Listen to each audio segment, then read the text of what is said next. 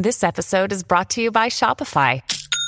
Forget the frustration of picking commerce platforms when you switch your business to Shopify, the global commerce platform that supercharges your selling wherever you sell. With Shopify, you'll harness the same intuitive features, trusted apps, and powerful analytics used by the world's leading brands. Sign up today for your $1 per month trial period at shopify.com/tech, all lowercase. That's shopify.com/tech.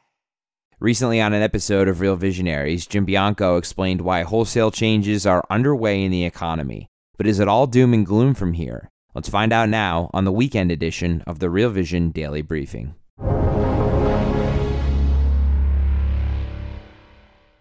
In this installment of Real Visionaries series, I want to discuss a big issue that seems to not get the coverage that it needs to, and that is the change in the economy because of the pandemic, which might have been one of the biggest economic events of our lifetime because we sent everybody home for a year, and coming out of that, things are changing, and we're not going back to 2019.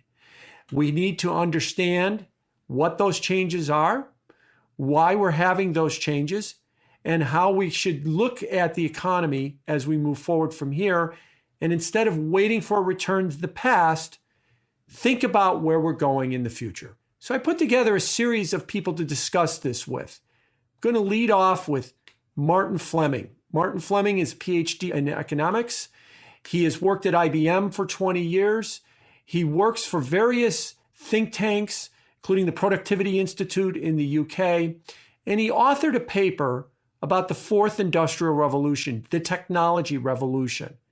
And we discussed in that the big changes that started way back in the 1970s with the invention of the Intel processor and continued through today, and how those changes are accelerating. And they're accelerating into digital currencies, cryptocurrencies, and the way that business is being done. A digital currency, of course. You can send me an email and I'm going to get the email 3 seconds later. So why does it take me 6 days to get my $15 million? So digital currency, of course, eliminates all of that lag, improves productivity, improves efficiency of economic activity.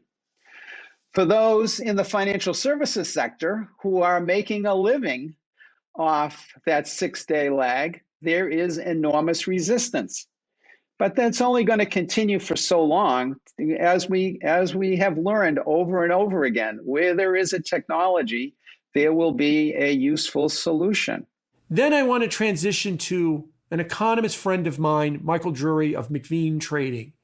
Michael's been an economist now for over 40 years and a purveyor of the economic landscape.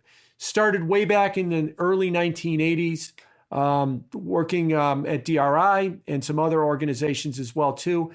And with Michael, we're going to discuss a lot of what we see in terms of what's happening day to day, the changes in the economy, the great resignation, how the nature of work has changed, how the nature of, because work has changed, and so much of our life was oriented around going to work every day, what we purchase and what we order, how we live our lives, how we dress is changing in the wake of the pandemic. The price of a lot of goods is high enough that you're into demand destruction and people are substituting for some services. But will you ever go back to where you were pre-COVID? I greatly doubt it.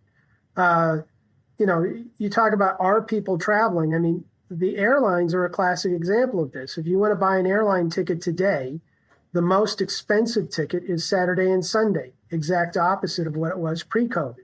The walk-up ticket, the prices, they now decline as you get closer to the date of, because there is no walk-up business and they don't want that seat to go empty. So if you're willing to wait till the very last minute, you get the best deal.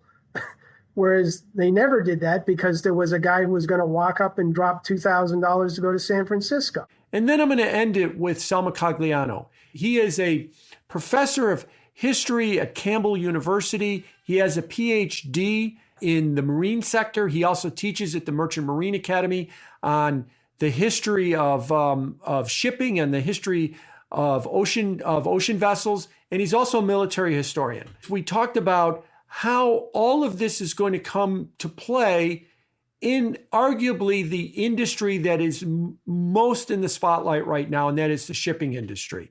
The shipping industry being a big driver of inflation, being a big driver of how we're going to get our goods. How are they viewing all of these epic changes?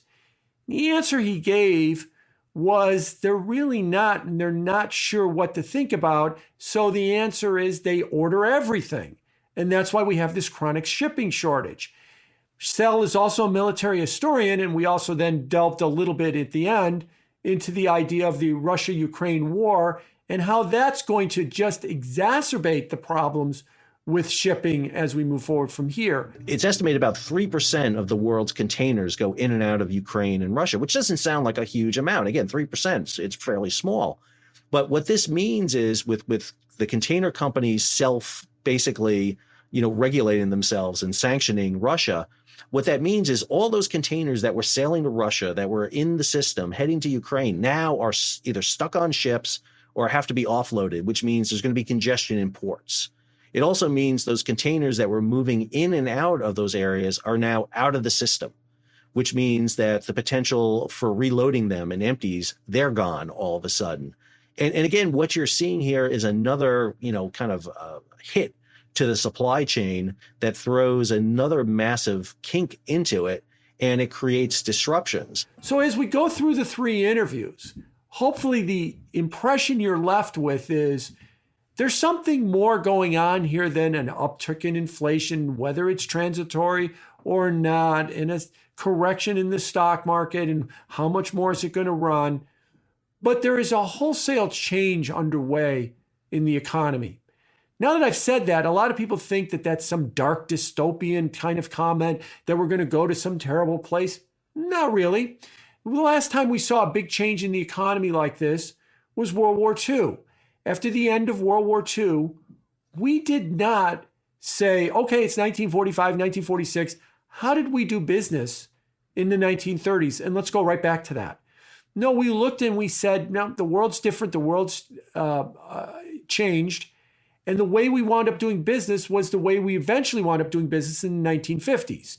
And so everything seemed to transition through the war. I think we're in a period of transition right now. And that's what I wanted to try and delve into with these interviews, is to discuss what is happening, why it's happening, how it's impacting the economy in terms of shipping, and hopefully where we go from there.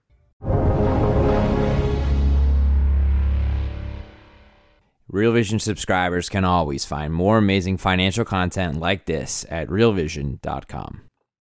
You're a podcast listener, and this is a podcast ad. Reach great listeners like yourself with podcast advertising from Libsyn Ads. Choose from hundreds of top podcasts offering host endorsements, or run a reproduced ad like this one across thousands of shows to reach your target audience with Libsyn Ads. Go to libsynads.com now. That's LIBSYN ads.com.